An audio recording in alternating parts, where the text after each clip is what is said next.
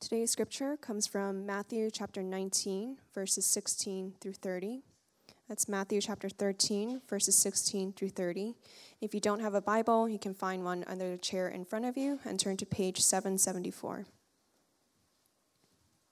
Please rise for the reading of God's word. Hear now the word of the Lord. And behold, a man came up to him, saying, Teacher, what good deed must I do to have eternal life? And he said to him, Why do you ask me about what is good? There is only one who is good. If you would enter life, keep the commandments. He said to him, Which ones? And Jesus said, You shall not murder, you shall not commit adultery, you shall not steal, you shall not bear false witness. Honor your father and mother, and you shall love your neighbor as yourself. The young man said to him, All these I have kept. What do I still lack? Jesus said to him, If you would be perfect, go, sell what you possess, and give to the poor, and you will have treasure in heaven. And come, follow me. When the young man heard this, he went away sorrowful, for he had great possessions. And Jesus said to his disciples, Truly I say to you, only with difficulty will a rich person enter the kingdom of heaven. Again, I tell you, it is easier for a camel to go through the eye of a needle than for a rich person to enter the kingdom of God. When the disciples heard this, they were greatly astonished, saying, Who then can be saved? But Jesus looked at them and said, With man this is impossible, but with God all things are possible. Then Peter said in reply, See, we have left everything and followed you. What then will we have? Jesus said to them, Truly I say to you, in the new world, when the Son of Man will sit on his glorious throne, you who have followed me will also sit on 12 thrones, judging the 12 tribes of Israel. And everyone who has left houses or brothers or sisters or father or mother or children or lands for my name's sake will receive 100-fold and will inherit eternal life. But many who are first will be last, and the last first. This is the word of the Lord.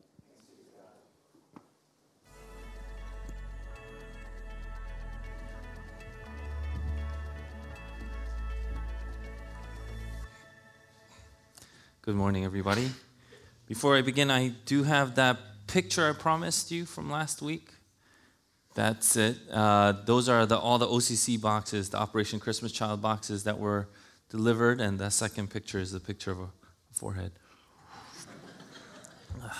I thought it was so funny. Daniel snapped one. The next one is yesterday, our college students went, and their leaders went on outreach in the city with all the socks and the gloves that were donated. I actually saw boxes of stuff that were donated, so thank you for the donations, and I saw some ministry pictures up on social media, so that was awesome. Last thing I wanted to share is we have donated pamphlets, ministry evangelism pamphlets, so if you would like to take one, if you know someone that you can minister to or evangelize during this Christmas season, there are special Christmas evangelism pamphlets that you can take. I actually have a neighbor who doesn't believe in Christ, and I don't speak Korean, so it's really difficult for me. So actually there's on the side some bilingual pamphlets as well. So you're welcome to take as many as you need and want and to share the gospel during this season. Let's pray before we begin.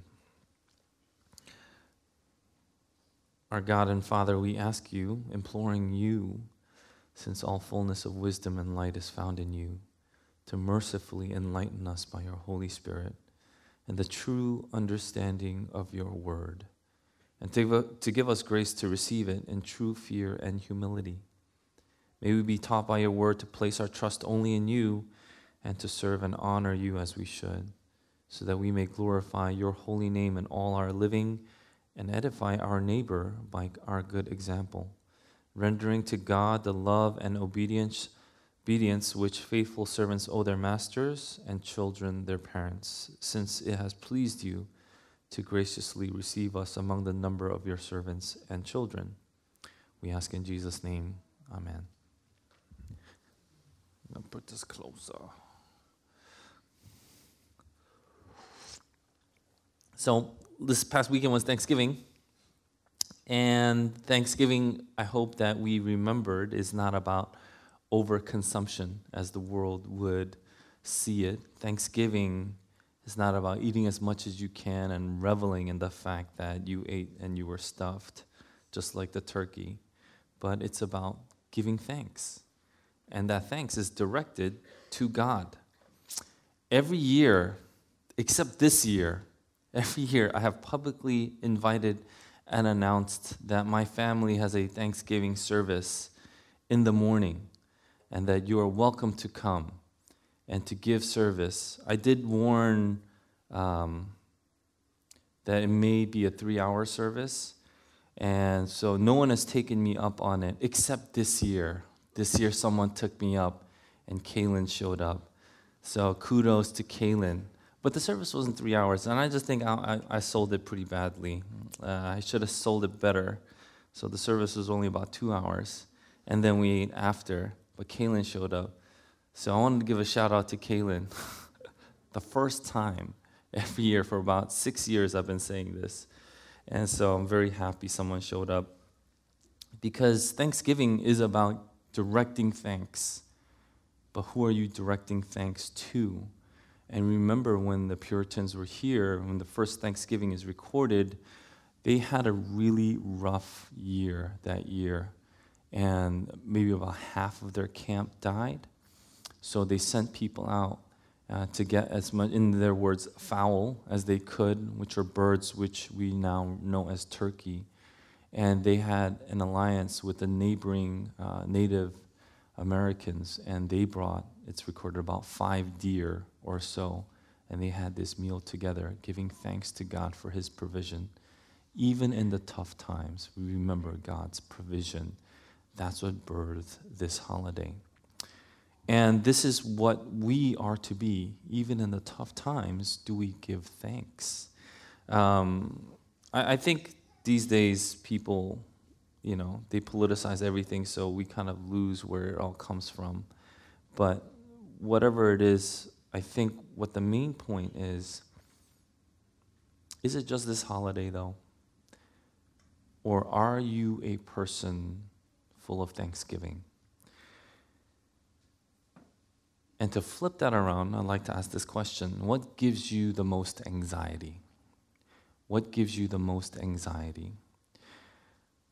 John MacArthur, he asks this question this way. What gives you most anxiety? Is it your sins or is it your misfortunes in life? What makes you really upset? What makes you sad? And what gives you the most anxiety? Is it your sins or is it your misfortunes? And he says that's a good test because the one that is born again is overwrought with his sin. And if you know Jesus, Sunday service is very much a thanksgiving service. Every Sunday, we are giving thanks to God for what he has done for us and what he is continuing to do and the promise of what he will do. And so we start off today's passage. And behold, a man came up to him saying, "Teacher, what good deed must I do to have eternal life?" And he said to him, "Why do you ask me about what is good? There is only one who is good. If you would enter life, keep the commandments." What good deed must I do is what must I do? But there's a modifier. The modifier good is on the work he must do to earn heaven. What must I do to live forever? This man, who was young and rich, he at least knows this much. Number one, he knows that life was meant for eternity. Life was meant for eternity. Wisdom would dictate that in the heart of every person there is a longing for eternity. And on the flip side of that very same coin, there is something very wrong with death. Life was meant for eternity. Number two, the rich young man knows at least this much. Eternity is not free. Eternity is not free. And you're like, obviously, right? Because if it were free, then we'd all be living forever and looking around. Nope. So something must be done to attain or earn it. And some of you may be listening to this and think that this is Captain Obvious stuff. However, I am not so sure anymore if it's so obvious to everyone. There are those that would purport that death and loss is a part of life and the natural order of things that we must accept and that we have no control over. They would say things like, this kind of sadness is just a part of our lives. It's just a part of life, and we tell that to ourselves. And yet, there's not just sadness, but there's anger in death. And the more you would have thought about it, this resignation, this giving up, this resignation over to death is an incredibly sad state of affairs. Atheists may continue to direct people to just accept this fate, but I find this to be impossible. The more you realize you have received, the more thankful you are, right? The more you realize you've received things, the more thankful your heart is. So who do you direct your thanksgiving to? And we always direct it to a person or a being. This would enrage the atheist, not only because he does not know who to direct his own thanksgiving to, but against the one who is most satisfied in his thanksgiving, to his Creator. There was a woman named Svetlana. That's a great name, Svetlana. I always think of all the babies being born and all the parents really struggling on what to name their kid. No one names their kid like David or something like that anymore, or Peter or Eugene. Great names, right? But no one names their kid that anymore. So I was thinking, you know what you should do? You should name your kid Olga. But no one has taken me up on Olga. Olga's a great name. Or Anastasia, but no one took that up either. Svetlana is also a great name. But there was a young girl named Svetlana. And she would ask why her father, right before he died, he would sit up on his bed, clench his fist toward the heavens, and throw his head back down to the pillow, and he was gone. The BBC reports this. Svetlana, if you didn't know, was the daughter of Joseph Stalin. Joseph Stalin is one of the most brutal dictators of our history. Through his socialist regime, he would arrest millions of people and put them in what we know as the gulags, which are prison camps where they had forced labor. Millions of people at a time would go into these gulags to do forced labor, and tens of millions died as a result. He was a known atheist with a rejection of God's word that was methodical. He methodically rejected and tried to eradicate God's word from all of Russia. And so going back, we're going to go back to the rich man. At least he knows eternal life must be attained with an understanding that it has something to do with goodness, though. With goodness. At least he wasn't raging against God, saying he doesn't exist, but yet raging. But Jesus immediately, hearing this, points to the understanding of goodness. There is only one that is good. Only God is good. And our understanding of good must come from the one that is good. Our understanding of good must come from the one, then the only one that is good. Only God can tell us what is good. So the rich young man, was at least able to discern that to enter into eternal life, he must not just do any deed, but he must do a good one. And Jesus shows him that the good thing that must be done can only come from God. And what is this good thing that has come from God? It's keep the commandments. Jesus points to the Word of God. He does not point to some other revelation. He doesn't say something like, oh, if you want to be saved, listen for my voice when you're out by the porch drinking tea. Seriously, people have said this, but he doesn't say that. He could have said it, but he doesn't. He points to God's word because those are his words. If you want to know you are saved, some say, then ask for a sign or miracle. Then you'll know, a bright light from heaven perhaps. He could have said that, but he doesn't. He points to God's word. Those are his words. And we shouldn't be surprised that the only way to please God is shown in the word. Married to Esther, this is the season where we give gifts. This is a very stressful time for me. And so I'm sure for all of you too. Because you want to give a good gift, right? If you love someone, you want to give a good gift. But what if I did this thinking, you know what? I really like to exercise. When I exercise, I need these exercise bands. They really help. They protect my wrists. So there are these bands that go around your wrists, and they protect it because these wrists are a joint that is fragile from overuse. It could deteriorate, so you want to have these bands. I really like that. I've studied it. The Rock uses it. And every one of his videos, he's not even working out, but he still has those wristbands.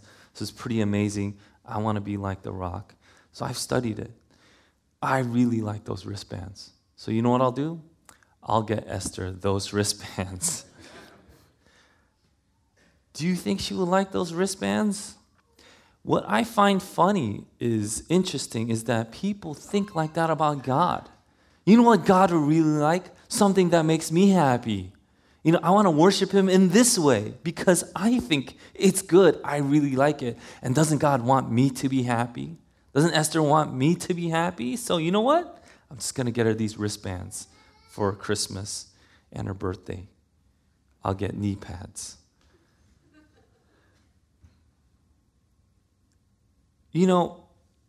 We live in a day and age that many minimize the Word of God.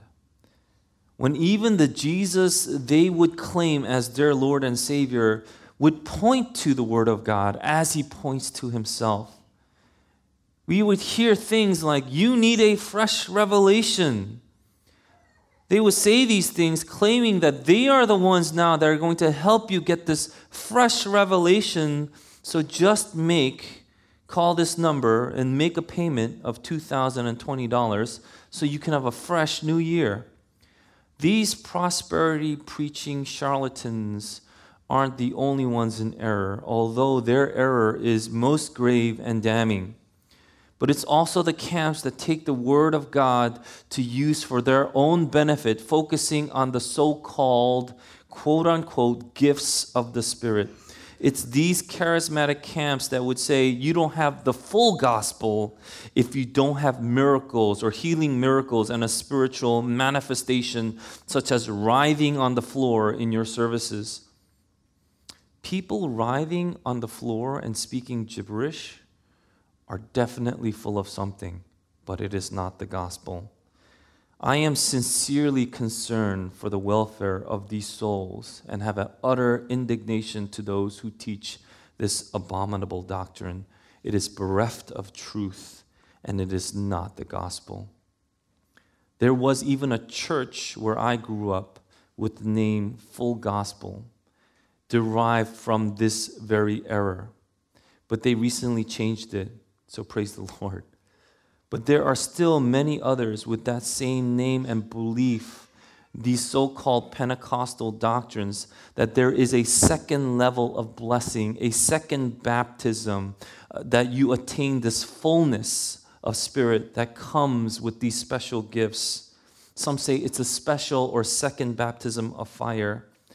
There is only one baptism, and it says this in Ephesians chapter 4. It is the spiritual baptism that signifies an inward change that we express outwardly through the baptism ceremony of water. There's one baptism. There isn't two baptisms. There isn't a baptism for the forgiveness of sins and a separate baptism of the Holy Spirit. It's one and the same. And I get it. In the body of believers, there can be differing opinions on interpretations of passages, but we cannot think that something that is abiblical or abiblical, that is not biblical, and say we're going to purport this doctrine, and when you don't believe it, it's an interpretation difference. There's nothing to interpret if you're not using the Word of God as a source or if you're using it completely out of context. These are things in the church that we must draw a line and we must defend the truth. This is why we have churches that now align, and they call themselves Pentecostal churches, but they tell you if you are Spirit-filled, you need to bark like a dog or laugh hysterically. Nowhere in the Bible have people been filled with the Holy Spirit and started barking like a dog or started to laugh hysterically. This is abiblical. And people have gone from this because people want that extra revelation so bad.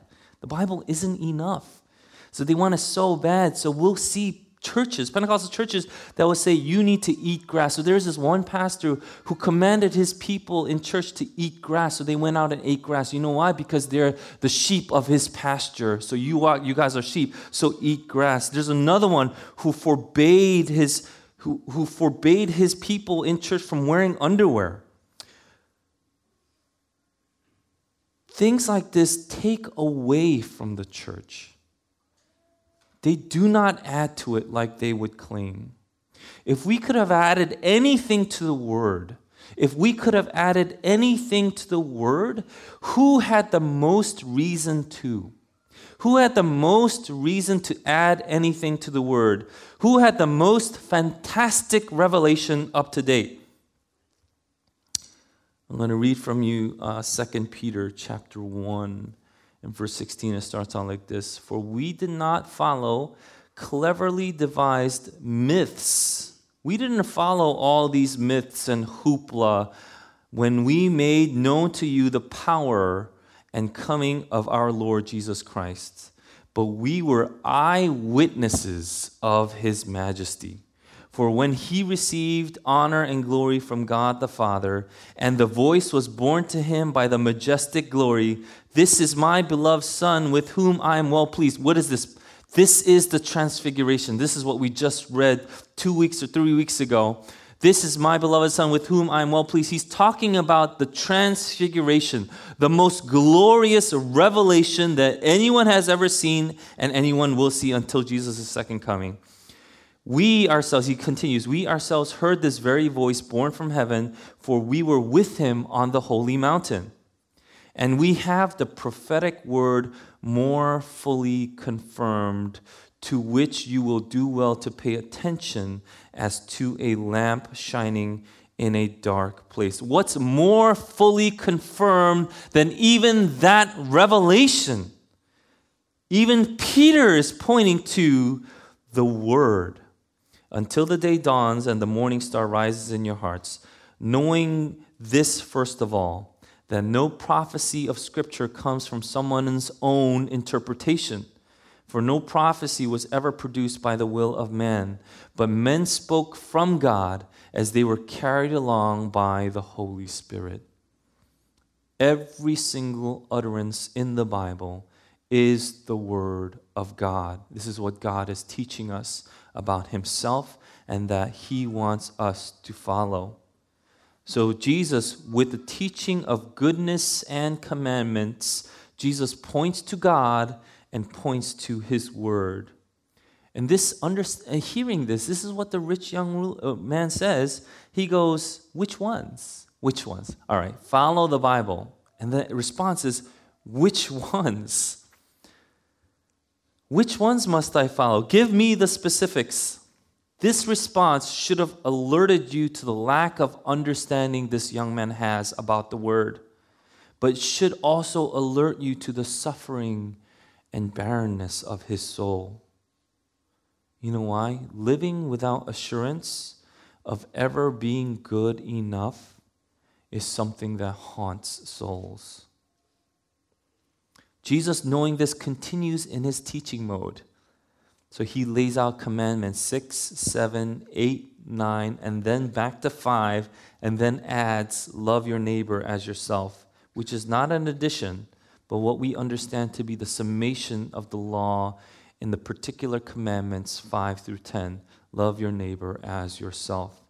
So far in this interchange, Jesus has pointed to God, knowing God's goodness and loving your neighbor as yourself, effectively pointing to the entirety of the law. And some would point out that Jesus leaves out the last one, the one forbidding covetousness, specifically on purpose to lead him to this next and last interchange. The young man said to him, "All these I have kept. What do I still lack?" And Jesus said to him, "If you would be perfect, go, sell what you possess and give to the poor, and you will have treasure in heaven, and come, follow me." When the young man heard this, he went away sorrowful, for he had great possessions. He responds again, "What do I still lack? I did all these things.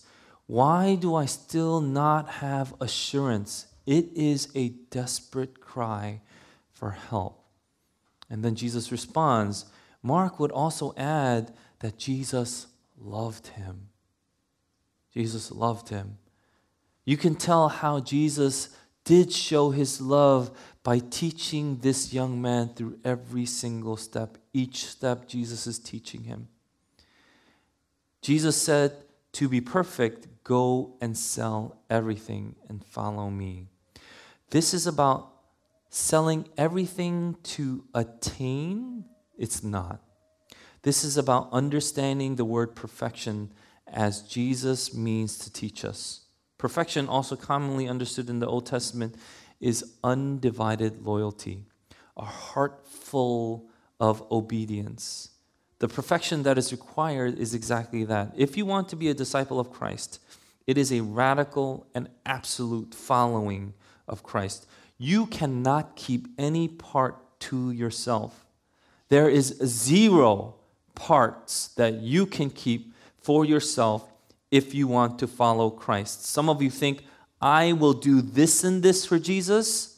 Maybe you won't say it out loud. Maybe you had me as a youth pastor, so I told you that was wrong in the first place. But you will act it. You will live it. I will give this up for Jesus. Look at me. I go to church so often. But then I will keep this part for myself. When it comes to sex, when it comes to money, I will keep these things for myself. But Christ makes it clear you cannot keep any part to yourself. And this may seem harsh, but I would remind you of last week's message where we saw in marriage there is a complete giving of ourselves to each other, us to Christ, Christ to us. You can't keep one part of your heart from your spouse and expect a healthy marriage. And if you truly are one, then there is no division of loyalty. How much more so to not just our bridegroom, but to the King. To be a disciple, you must surrender yourself. That is the call of the gospel. This is what is good news to the believer, because they know that if you keep any part of yourself, any part that we do keep for ourselves gets ruined and is ruined, because God is the one that renews and restores. This condition that Jesus lays down for the rich young man may be seemingly something that goes beyond the law. I thought he was pointing to the law, but isn't this over? But obeying the law would have culminated in following Jesus. You say you want to know the very minimum, the specifics. What can I do to attain or earn eternal life? And Jesus does lay down the law. And it is, with the absolute humility of a child, absolute allegiance to Jesus Christ. This absolute allegiance can only come with the heart and humility of a child that is following their heavenly Father. But this young man had attachments too deep into the things of the world, and he couldn't let it go. He couldn't let it go. That's why this is so sad. But the law was also able to reveal the true nature of the man's heart and where his true loyalties lie. Following the law as some set of rules to comply with, as if compliance alone would bring joy to the Father, is debunked by Jesus himself and further shows us the worthlessness of complying just for compliance's sake, because it does not entail full surrender. If you were in a smaller group, I made you all read a little excerpt from Bonhoeffer's Discipleship. But here's a smaller excerpt from that. It's about cheap grace. It's when we desire cheap grace. Cheap grace is preaching forgiveness without requiring repentance. Baptism without church discipline. Communion without confession. Absolution without personal confession. Cheap grace is grace without discipleship, grace without the cross, grace without Jesus Christ living incarnate. Cheap grace, what people really desire, does not have Jesus Christ. It's bereft, like I said, of the truth. This is what people want. Give me something that I can follow. Oh, I heard from this guy that you can just do this and you're saved. And, Hugh, you're saying something else. It's like, no, this is exactly what the Bible has been teaching us over and over again. Because the young man leaves. The young man leaves because when it came down to Jesus or money, money wins. The word reveals the true nature of the heart, and the heart is found wanting. Jesus goes to his disciples, "Truly I say to you, only with difficulty will a rich person enter the kingdom of heaven. Again, I tell you, it is easier for a camel to go through the eye of a needle than for a rich person to enter the kingdom of God." I heard someone say when they were preaching on this passage that Jesus is making a joke because Jesus is a funny guy. I don't think this is funny. I think he was dead serious. And the disciples definitely weren't laughing, not because they didn't have a sense of humor. But Jesus starts off this serious statement. We know it's not a joke. He's not like, look, it's a camel and a needle, ha ha ha, and rich people are suckers. That's what people think of it as. And I don't think you're reading the Bible right, because he starts with, "Truly I say to you." Truly I say to you, we know it means amen. Amen is translated, "Truly I say to you." So Jesus starts off by literally going, amen. So you don't go, amen, and tell a knock-knock joke. He goes, amen. A rich person entering the kingdom of heaven is so difficult. It's so difficult that it's easier for a camel. A camel at the time in Palestine was the biggest animal that they would witness or see. So if you said a camel, a picture of a camel would have come to your mind. Elephants were more in the Babylonian area, right? So they would have seen a camel. They didn't have internet, so it wasn't like they can zip through the biggest animal instas. And so camel was the biggest animal that they would have known, the biggest creature. And they're saying it's easier for a camel, the biggest creature you know, to go through the eye of a sewing needle. It's not just any needle, but in the Greek, it's the sewing needle. We even have trouble putting thread in the sewing needle. We're just like, oh, what is this? And then you miss. And he goes, it's easier for a camel to go through the eye of a sewing needle. We could barely put a thread in the eye of a sewing needle, and yet here Jesus references a camel which is so big that would fit into the smallest hole. So this hyperbolic metaphor that Jesus is using is a serious one. That's how difficult it is for someone rich to get into heaven, and this has nothing to do with poor people getting into heaven. Being poor doesn't get you into heaven with a free pass. And if that's what you'll get out of this, then you miss the entire point of the exchange. Because why? Because of how the disciples responded. The disciples were greatly astonished. They weren't rich. But they were so astonished. And this is what they asked. Who then can be saved? The rich can't get into heaven, then who can be saved? That's the kind of question they're asking. Because there was a view that the Jews had. And it was, number one, blessings are from God. This is true. Blessings are from God. So number two, if you are rich, that means God has blessed you more than others. This is also true. This means you have more, which means that you have more of this blessing. And number three, If God has blessed you more than others, then maybe in some way you are closer to God. And this logic made sense because if I had, let's say blessings were M&Ms, and so I had a vat full of M&Ms, and I just took a handful of M&Ms and I just started spraying it like across this room, who would get most of it?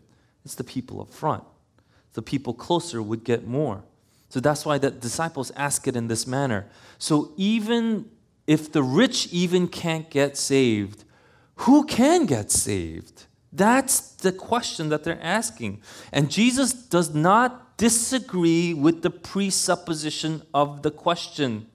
Do you see here? He doesn't disagree with the presupposition of the question, but he responds to it and he answers it. And he says this, with man this meaning the salvation of anyone. With man this, meaning the salvation of anyone is impossible. But with God, all things are possible. Salvation is possible with God and only with God. Then we see Peter give this response. See, we have left everything and followed you. What then will we have? Look, we've left everything to follow you, Jesus. Like, I don't know how many of us can actually say that here. But he adds, what do we get out of it then? Now I have left everything. What do we get out? This is a mercenary-like response. The synonym for mercenary is money grubbing, rapacious, or covetous. Even through all of this previous exchange, Peter is responding, and not just Peter, because he speaks for all the disciples. They want some kind of reward. This is not a good response. But Jesus answers in what at first may seem a little bit difficult, but what we see here clearly is a rebuke, albeit it's a very gentle one because of verse 30. We see it's a gentle rebuke. But this gentle rebuke is to serve as an encouragement because what the disciples receive is infinitely greater than what they had given up. When God returns to his glory, the 12 will also sit on 12 thrones, each judging the tribes of Israel. These are not the same things that they've given up on what they're going to receive. I can't have someone give me 100 tons of gold and I give them $5 and I go, okay, let's call it even. That makes no sense. I can't receive 100 tons of gold and be like, here's $5 and we'll be even. This is not a reward that is equal to what they have given up. But Jesus goes beyond that to show them this incredible encouragement to the disciples. This is what I'm going to give you. Not only that, but Jesus extends this encouragement to all who follow him. Those that have sacrificed in the name of Jesus. Listen to these words. And everyone who has left their houses or brothers or sisters or father or mother or children or lands for my name's sake will receive 100-fold and will inherit eternal life. If you took it literally, you would see that if you left a house for Jesus' sake, he will give you 100 houses. You'd be like, that's not bad. So if you left your mom for Jesus' sake, you will receive 100 moms. Obviously, this isn't literal. God doesn't owe us anything. God is not in debt to anyone.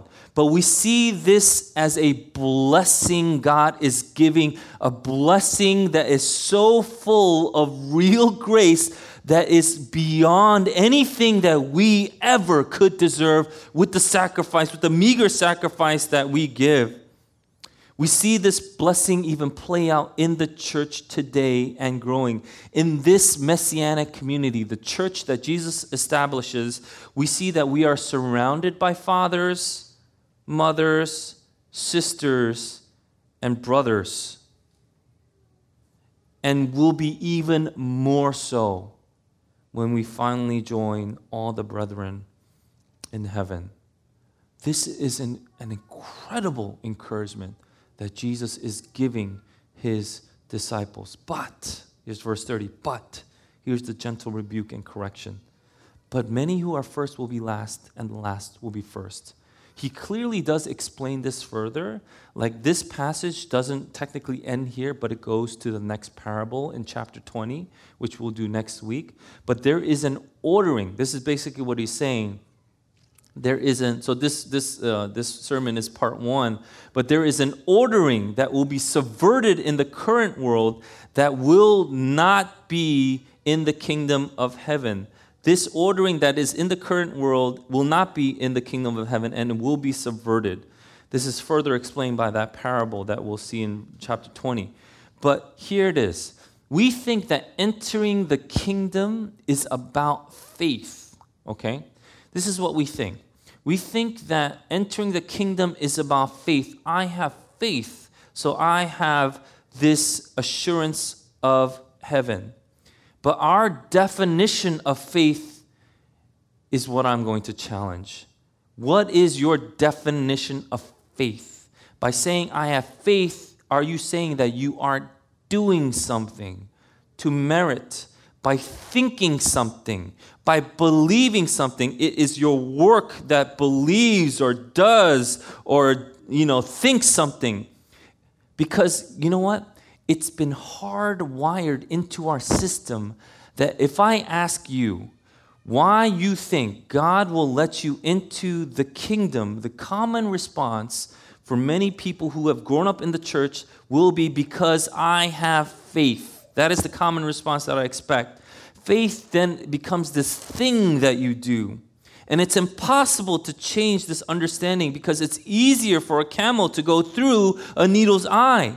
We are no different from the rich man because there is no understanding in our worldview that gets around what Jesus is teaching, because salvation must be earned. There is no other way. It is not free and it is impossible with us, but it is possible with God. We do earn salvation by works. This is going to blow your minds, but we do earn salvation by works, but by the works of Christ. We earn salvation by the works of Christ. We do not and cannot and will not do these works on our own. By saying faith is saying, I have not earned it, nor can I ever earn it, but I cling on to the one who has earned it. That's what faith is. If you realize this, then your life is changed because you see material goods in a different way. You see money in a different way. Alistair Begg writes this: hold materials and goods and wealth in a flat palm instead of a clenched fist. When we don't know Christ, everything here, even though it's temporal, becomes the only things that we have. So we hold it very tightly. We never want to let it go. And that's why the young rich man could not let it go. He was holding it so tightly. But when you see Jesus and when you understand what Jesus has done and what God does, we understand that these things are given to us by God. And so we are able to trust Him and we hold an open palm. If you want to know if your life has been changed by Christ, by the teaching of His Word, by the transformation of your heart by the Holy Spirit, that's the question I would ask. How do you see material goods? How do you see material goods? This world will continue for centuries on end. It will continue and will still continue to tell you, you know what? This means you are blessed. This is yours. Close your fist around it. It's yours. God wants you to have it. And we call this thing self-love. We think self-love is this recent thing that people are sharing and people are trying to teach. It is not. People have been teaching it from centuries ago. And this is what Thomas Watson, who was a Puritan in the 1600s, would say. He would write this: self-love is self-hatred. The world will teach you got to love yourself. You gotta do you, You got to love yourself. You got to have me days, me, M-E days. But he says self-love is self-hatred. The man who cannot get beyond himself will never get to heaven. The more busy we are holding these things, we are not holding something else. And when we hold a flat palm, what Jesus does is he comes and takes us by our own hand, and we are carried through into eternity. What is impossible with man, because we have nothing else to hold on to, so every little thing we'll hold on to, is possible with God, because God is the one that changes the heart. What you held on so tightly before. When I mentioned there are some things that we always hold back, isn't it true when it comes to sex? Isn't it true when it comes to money? Don't we hold things back? Look at your actions. Look at your thoughts. You are holding these things back from God. It's impossible for you to attain salvation. Jesus Christ shows us there is a way that is possible, not by you, not by the works that you do, but by the works of Him. He is the one that will make it possible. That's why we change from this to this. And what we are given now is a holding of the hand to hand, and He is the one that carries us to heaven. We must get beyond ourselves, but we will never get beyond ourselves outside of ourselves. That's the conundrum that Socrates and Plato, they all had to go through. Even like at 300 BC, they were like, there's no way. There's no way to attain this because we only know ourselves. Someone from outside has to come in. And that's exactly what happens 300 years later. Someone from outside comes in. And Jesus Christ shows us not just a better way, but He shows us the only way. And this is what we are to do. Are there things in your life that you're holding on to so tightly? Then we need to not be like this young rich man who knew only just enough that he knew that he needed assurance.